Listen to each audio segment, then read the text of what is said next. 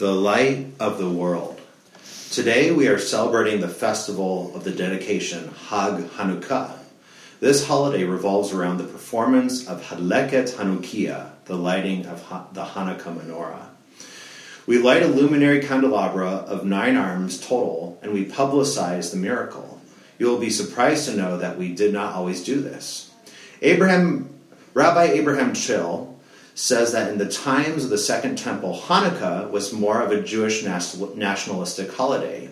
But after the destruction of the Second Temple, most of the Jewish people lost their place in the Holy Land, and the Jewish leaders, the rabbis, created Hanukkah to emphasize a spiritual truth through the obligation of Jews to light the menorah. They focused on the performance of the mitzvah because the Greek forces in the time of the Maccabees attempted to destroy the spiritual life of the Jews by making edicts to prohibit the mitzvot of male circumcision, proclamation of Rosh Chodesh, and the public readings of the Torah. So even though the national significance of the holiday was diminished compared to this time of the Second Temple, the spiritual components were still exemplified through the lighting of the Hanukkah. Rabbi Yeshua also emphasizes spiritual teaching on Hanukkah. In the Gospel of Yochanan, Yeshua speaks on how he is Ro'eh Yisrael, the shepherd of Israel. He happens to say this during Hanukkah. The Gospel of Yochanan has a habit of presenting teachings of Yeshua on a Hag. This is done to both clarify the Hag in a deeper sense and to communicate something previously unknown to Israel. In this way, he is being a shepherd to the lost sheep that have been lost through pagan ideas and exile. Here are the major points of Yochanan's Hanukkah passage. There are a group of Jews who approach Yeshua and ask him to reveal himself as Messiah. Yeshua responds, he has, but they don't trust in him. He reminds them that his works testify to who he is. Yeshua also tells them that they are not part of his flock. His flock listen and recognize him. Yeshua grants his flock Olam Haba, everlasting life, in the world to come. He can do this because he and the Father are echad. They're one. This embittered the gathered crowd, and they picked up stones. Yeshua sees what they are doing and responds saying, whoa, hold on a second. You've seen my good works and reflect the Father. For which one are you stoning me? They reply, not for a good deed, but blasphemy. For you are making yourself out to be Elohim, a God. Yeshua replies, isn't it written in your Torah, you people are Elohim? If he called Elohim the people to whom the word of Elohim was addressed, and the Tanakh cannot be broken, then are you telling the one whom the Father set apart as holy and sent him into the world, you are committing blasphemy? Just because I said I am a son of Elohim. Basically, there are 2 points the Jewish authorities and their stakeholders make. 1, the Jews who ask Yeshua to make plain that he is Mashiach actually have a different idea of who Mashiach is. 2, these Jews don't like that they are not considered his flock. Therefore, they choose to see him as blaspheming when he says, my Father and I are echad. It goes from please make it known you're Messiah and be clear to it is right for us to stone you because you make yourself equal to God by saying, me and my Father are echad. This is the problem of the opposition of Yeshua.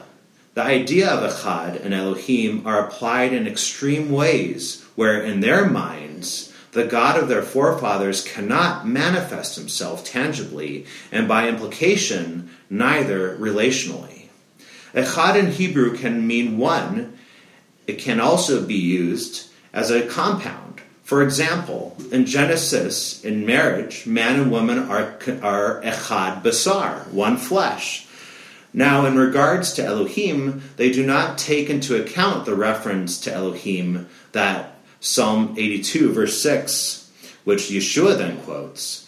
The psalm has roots in the ancient concept of sons of Elohim, B'nai Elohim, being persons of divine authority.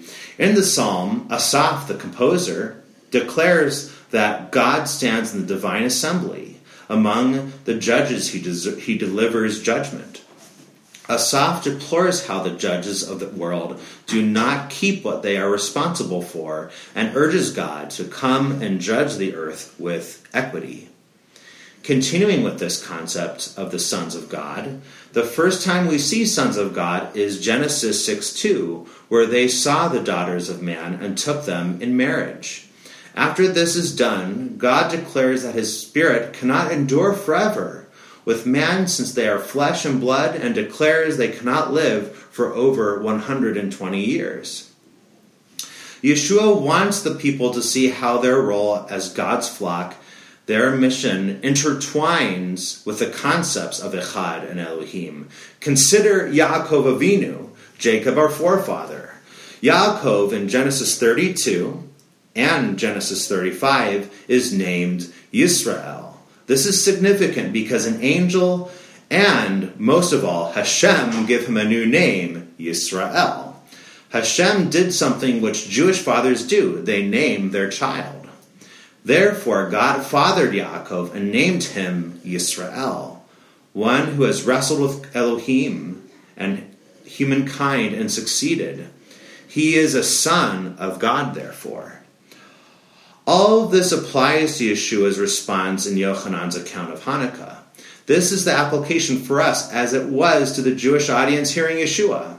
Being a son of Elohim does not mean you are a god, but that your power reflects Elohim is from God. In accepting the call to be Elohim, we manifest God's power, not we become gods. We are in a hierarchy of order. We are in a chain that maintains order in creation and society. Rabbi Yeshua, in essence, is harking back to Israel's greatness. It is meant to be a light and salt to earth. As the Hanukkah shines brighter incrementally throughout the Hag of Hanukkah, so does the light of God when we choose to celebrate our mission to redeem the world through spreading the gospel, standing for the truth, acts of kindness, and worshiping God, the God of our forefathers. Yeshua tells us to seek him and to be his sheep in the words of Psalm 95. When we light the Hanukkah, we acknowledge that God is the light of the world who gives us light. Because of that, we reflect the light of Hanukkah. Hanukkah reminds us that we can be like God, be sons and daughters of God.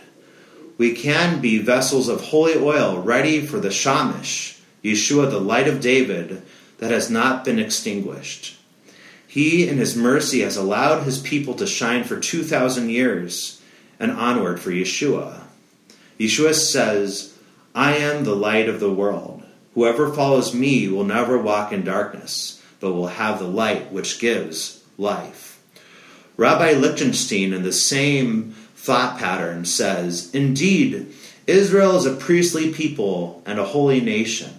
Like the sun that pours forth its light and illuminates all that grows, so also is Israel, the blazing fire in the thorn bush. She is the oil lamp of the widow, the oil which nourishes all the holy flames, the Shamash lamp with which all the greater lights are lit.